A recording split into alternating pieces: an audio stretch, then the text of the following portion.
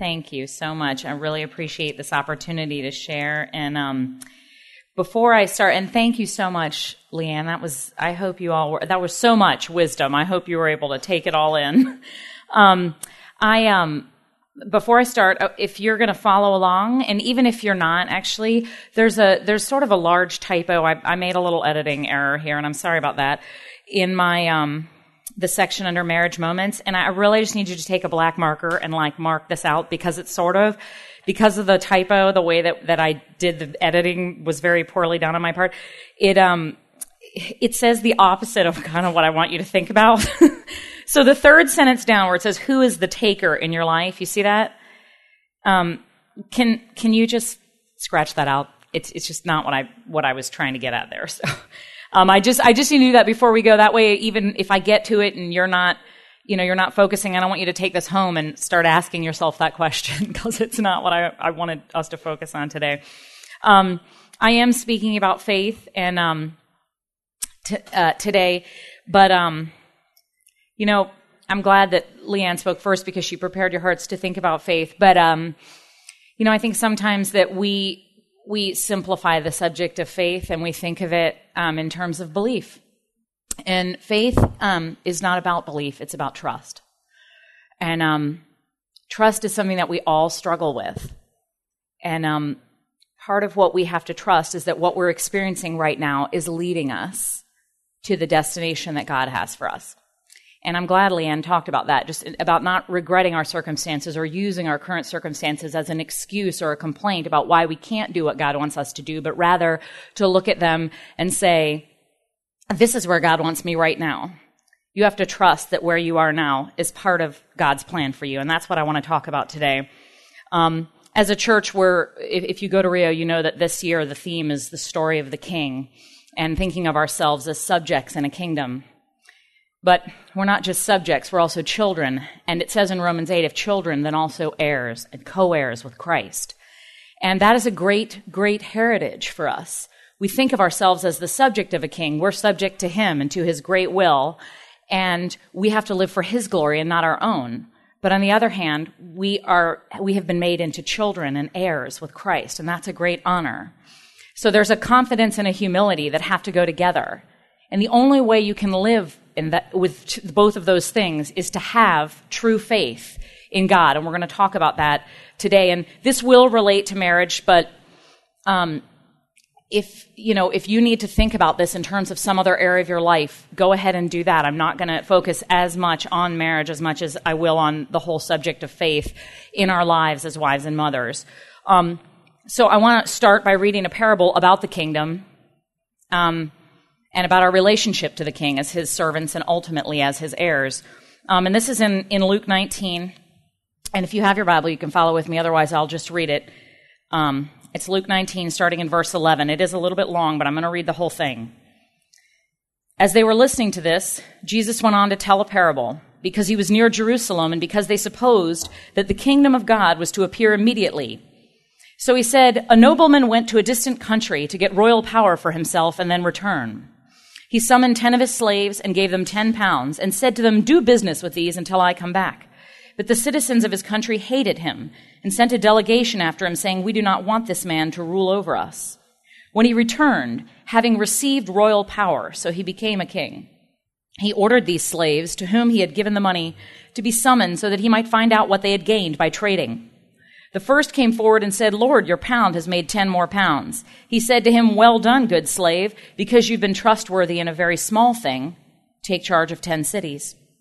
The second came, saying, Lord, your pound has made 5 pounds. He said to him, and you rule over 5 cities. Then the other came, saying, Lord, here is your pound. I wrapped it up in a piece of cloth, for I was afraid of you, because you are a harsh man. You take what you did not deposit and reap what you did not sow. He said to him, I will judge you by your own words, you wicked slave. You knew, did you, that I was a harsh man, taking what I did not deposit and reaping what I did not sow? Why then did you not put my money into the bank?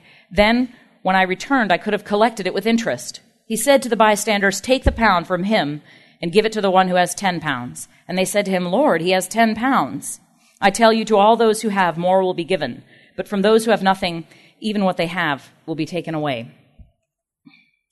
Now, I want to start in talking about this.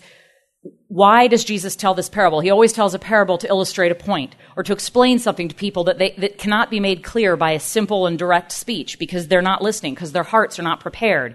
So he has to give them imagery to help them understand it. And it says so in the very beginning. Not all the parables, it doesn't always explain why he told them.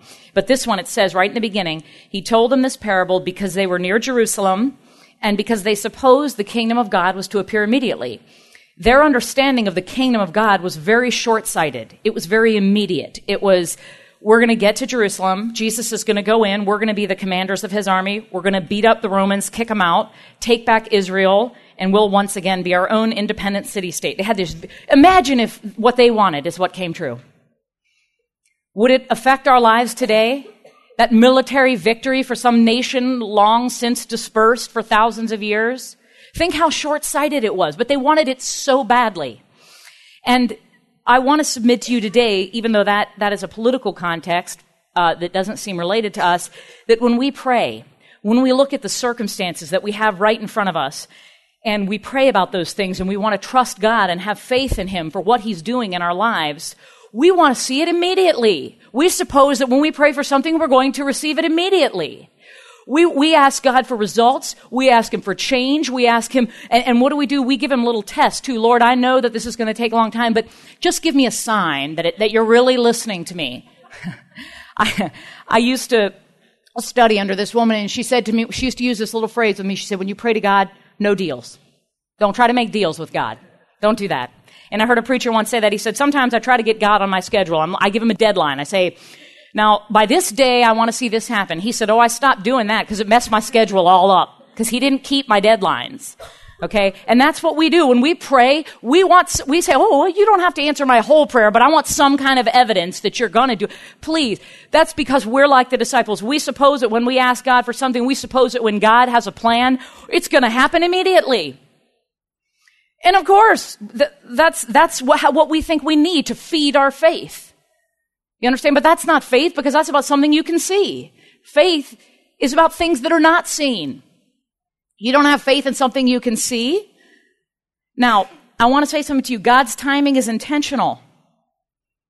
God's timing is intentional. When I was a little girl, in Sunday school, my Sunday school teacher used to say to me, God usually isn't early, but he's always on time because he's in charge, see? And listen, the change that you're asking for, the thing you're praying for, the thing that you desire to see happening in your life is already being affected through the very process of you waiting for it. Do you understand how that works? That's very difficult. That's sanctification. That's that painful thing we have to go through when we live out our Christian walk. And listen, while you're waiting in faith for whatever it is, I know all of you are waiting. I'm supposed to be talking about marriage right now. And a lot of you are waiting for something to happen in your marriage. I know I've spoken to many of you about your marriages, and all of us go through periods in our life. No matter how strong of a marriage you have, you go through periods where you're waiting on the Lord to do something in your marriage. And you're trying to do everything you think you're supposed to do, but you're just waiting. And it could be a very small thing, and it could be something very scary. You're waiting for God to rescue your marriage. Or maybe you're just waiting for your husband to have a heart change. Or maybe you wish that he would participate more in the lives of your children. I mean, it could be any kind of thing.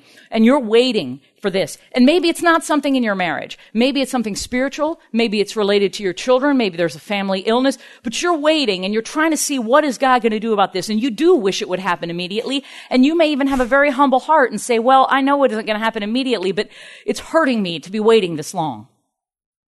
Could it be that what is in front of you right now, at this very moment, is actually what you're meant to be doing right now, is actually what you're meant to be experiencing, no matter how negative it may feel to you at this exact moment?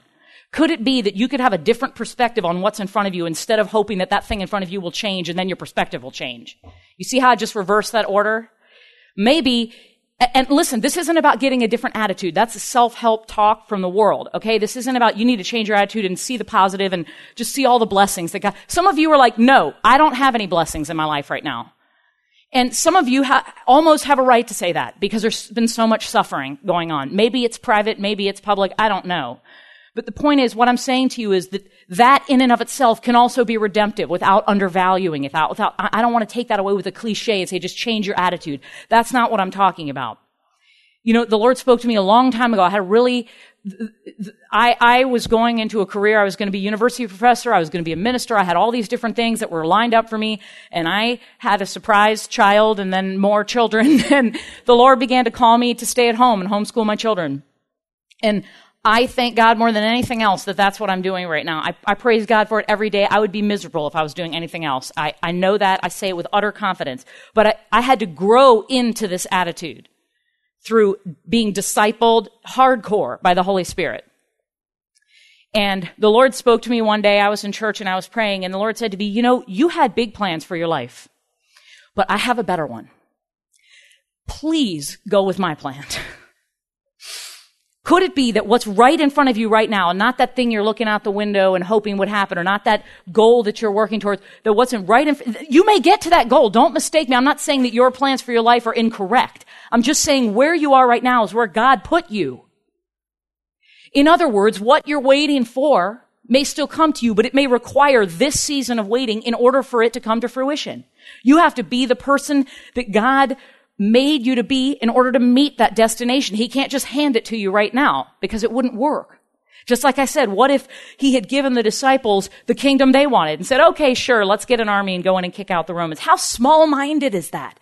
Think of, he was going to bring them eternal salvation and glory, and they just wanted 20 years of political freedom. That's the kind of difference that there is between our plans for our life and the better one God has.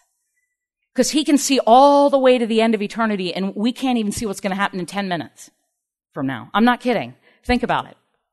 Now, quickly, because I have a, bad reputation for talking too long around here, and I deserve it. Let's look at the unfaithful slave in verses 20 and 22. What did he do wrong?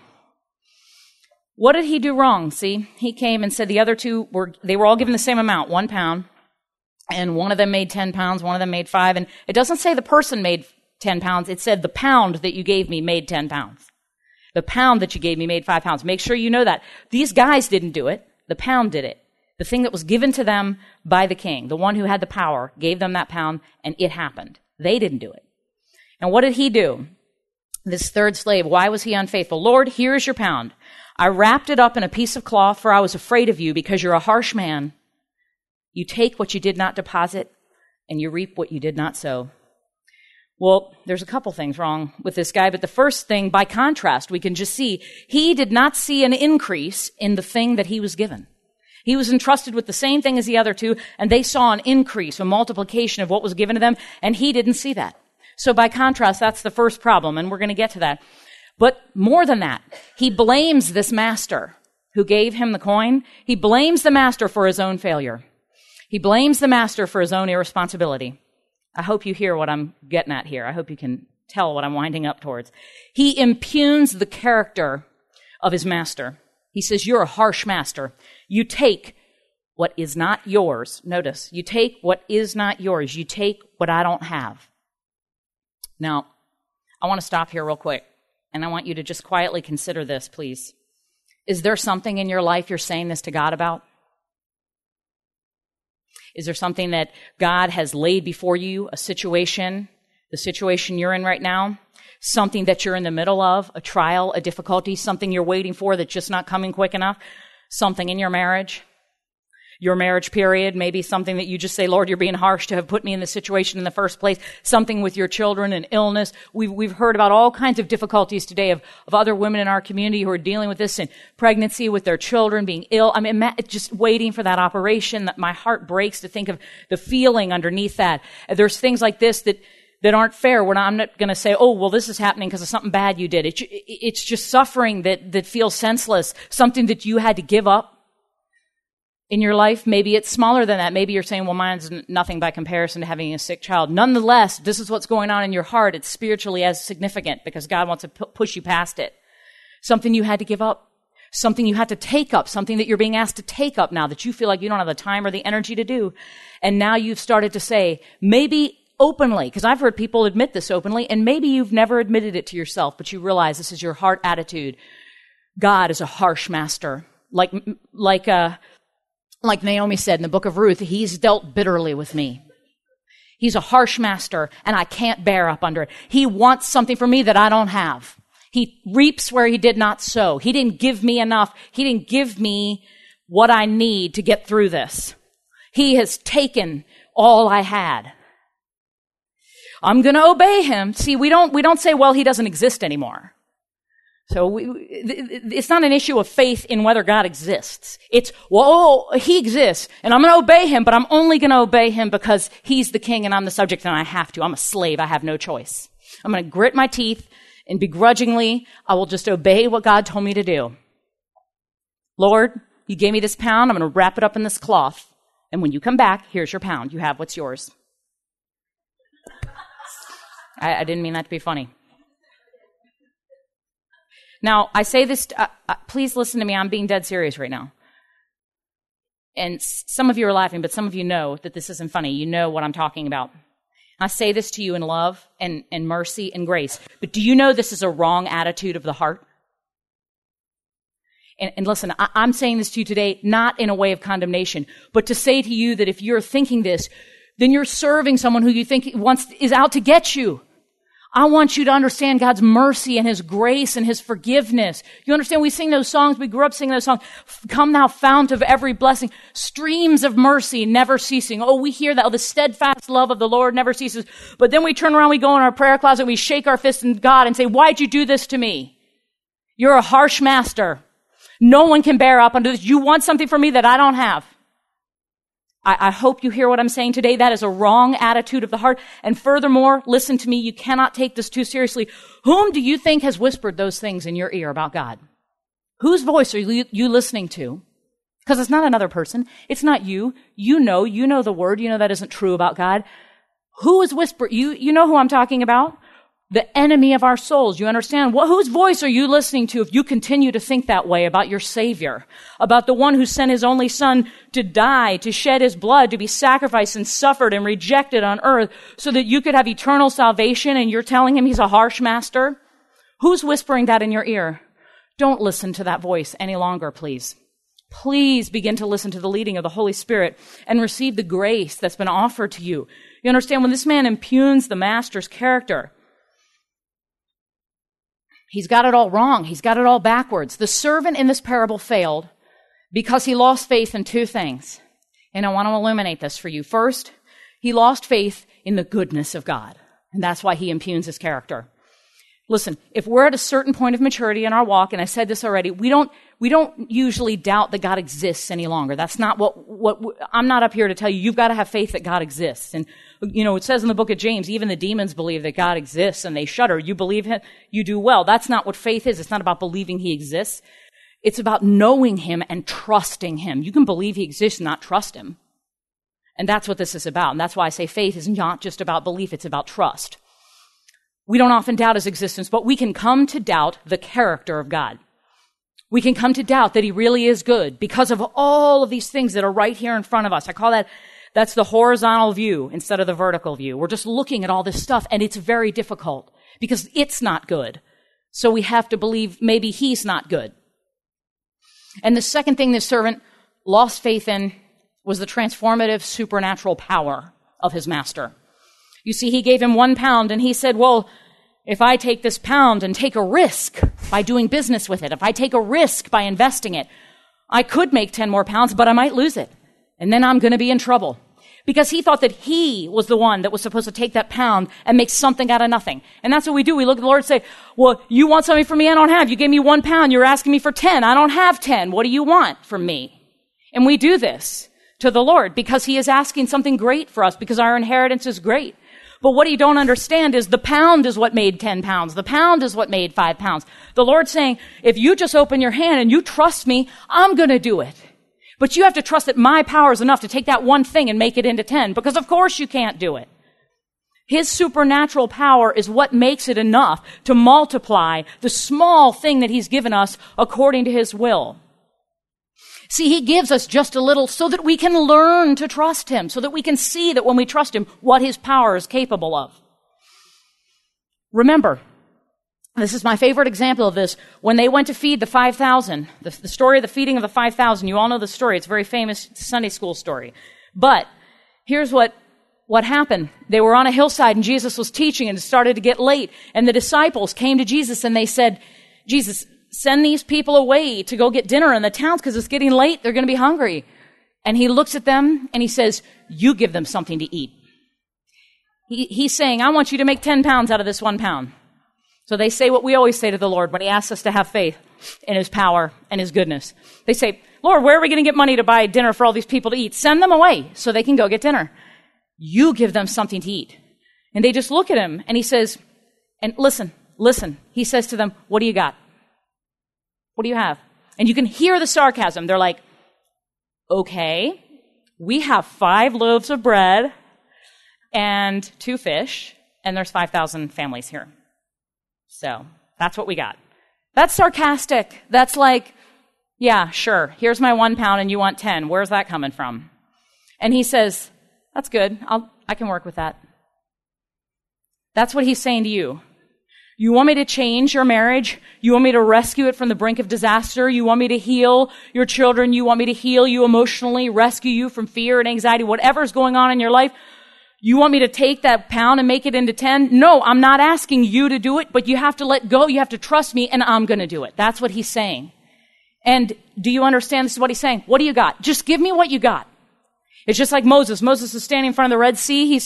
He's standing there like this. He's got the soldiers of Pharaoh behind him and the Red Sea in front of him and 1 million Israelites screaming, cursing his name, going, why'd you bring us out here to die right here in the desert? This is ridiculous. And he looks up and says, Lord, what can I do? And the Lord said, what you got in your hand? What do you got? All he had in his hand was a staff. And he said, okay, we can work with that. Stretch out the staff. Just give me what you got in your hand and I'll do the rest. Stretch out the staff. And the sea parts in half. You see what I'm saying? Jesus said, what do you got? You got 5 pieces of bread and 2 fish? Give me that. And he made it be so much. He multiplied it. You see, that's what happened here. He gave them 1 pound and your pound made 10 pounds by your power. You hear that? He multiplied it. He made something out of nothing. And that's why he says, you wicked slave, I'm going to judge you by your own words. You knew, did you, that I reaped what I did not sow? He's like, that's right. All I got to do is sow 1 seed. I'll get 20 trees out of that because his power is that strong. He's that powerful. You see, the world will say to you, oh, you got this 1 little pound right here. This is your marriage.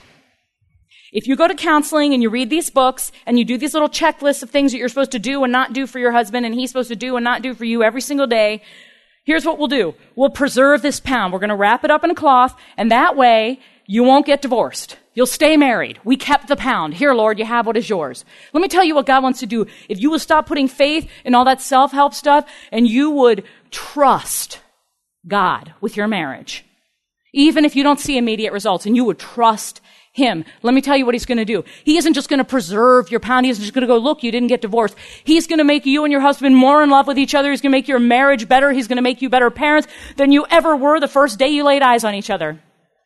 But only God can do that. Do you understand me? Only the power of the Holy Spirit can do that. The world can't give you that. They can just wrap up the pound and give it back to you. So you have to have faith, not just that he's good, but that his power can do things that we can't do. But that his power can perform things that are not possible by human understanding. It says God can make a way where there is no way. With man, this is not possible, but with God, all things are possible. With God, all things are possible. So listen, he gives us that little bit so that we can learn to trust him. And when we trust him, here's what happens. We learn about his true character. We stop impugning his character. We stop calling him a harsh master. We stop thinking that things aren't fair in our lives. And we learn about his true character. We learn about the goodness of God. We learn about that mercy. We learn about the sacrificial love of God. And then he takes that thing that we've started to open our hand and trust him with, and he multiplies it beyond measure. He wants to bless you. He doesn't want to take that thing away from you. He doesn't want to rob you. He wants to multiply what he's given you. He wants to make it bigger. That's why he said to me, oh, you got big plans for your life. I got a better one. Your plan is like this 1 little pound. I got 10 pounds. But you have to take your hands off that life, Margot, and you got to give it to me. And I didn't want to. I wanted to be in charge. That's what this is about. I guarantee you, whatever you're asking for, he wants to do better for you than what you're asking. You can't even come up with a prayer good enough to ask him. He could think of something better. You just got to open your hand and give it to him. And so I know I need to close soon, but I want to tell you something. I want to pray for you for a couple minutes before I get down from here. Some of you are taking that 1 little pound he gave you and you're squeezing the life out of it. You wrapped it up in a cloth. In the book of Matthew, this parable is a little bit different, but in it, the servant takes it and buries it. You see, some of you have just buried it, just sat on top of it and said, fine, I'm going to obey you, but I'm going to grit my teeth. Some of you are hiding it. Some of you are angry. Some of you are sad. You're feeling sorry for yourself, like God's picking on you. Some of you are angry. You want to push back at him. Some of you are sadly resigned. That's not abundant life. That's not what God promised you. That's not the multiplication that he promised you when you said, I'll hand you this one thing. He didn't say, okay, let's just preserve it. He said, let me bless it and transform it and turn it into something you could never have even imagined. It's not possible by human standards. But he can't do that. He can't multiply it and he can't bless it until you let go of it. He isn't going to pull it out of your hand. You have to open your hand and trust him with whatever it is. And I think a lot of you in this room have a thing that's in your head right now. Whatever I'm talking about, it's that. It could be your marriage. It could be something about your children. It could be like me. It could just be a life situation. You thought things were going to go differently and they're not. It could be any number of things. But you know what it is. Let him do it. Let him drive. Let him take it. Now, in the thing that I gave you here, I gave you some verses to meditate on the right side and on the left side, except for the part I asked you to block out. There's some things, it's basically what I've been talking about today. You could take it home and meditate on it, but look inside this pink box in the middle, right in the middle. It says, ask him today, Lord, what have you given me to do at this time? What is in my hand? And, what I want you to do is, I'm going to pray for you and then I'm going to close. I want you to all bow your heads and close your eyes. And I want you to ball up your hand in a fist and put it in your lap. Now I want you to ask the Lord in your heart. I'm going to pray for you. Lord, I pray for all these ladies here right now in the name of Jesus. I thank you for the presence of your anointing and your Holy Spirit going forth in this room right now. Lord, I pray for your healing power. I pray for the power of your Holy Spirit to multiply and to just bless and to enlarge all that you've given these women in their hearts. So many great treasures here, so much wisdom and joy and just humility and attitude of service, Lord. But right now, I pray in the name of Jesus that you would open their hearts, Lord, to see what's in their hand. While your fists are still closed, say, Lord, show me what's in my hand. Some of you already know. You don't even have to wait. It's like he's been knocking on your door for a half hour. Lord, show me what's in my hand. Show me what it is that you've given to me.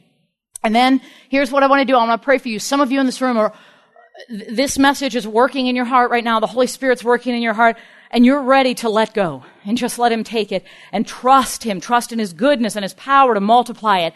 And if that's you right now, nobody's looking around, everybody's eyes are closed. I want you to raise up your hand and open it. Just as a symbol to the Lord that you're giving it to him. But there's some people in this room where you know that you're guilty of what I'm talking about. You know that you've done this and it hurts your heart to know that you've done it, but you know that you're not ready to let go of it yet. Because you just think, I can't. I'm not there emotionally. I'm not there spiritually. I can't let go of this thing. I've been holding on to it so long. I'm afraid if I let go, my hand's going to fall off.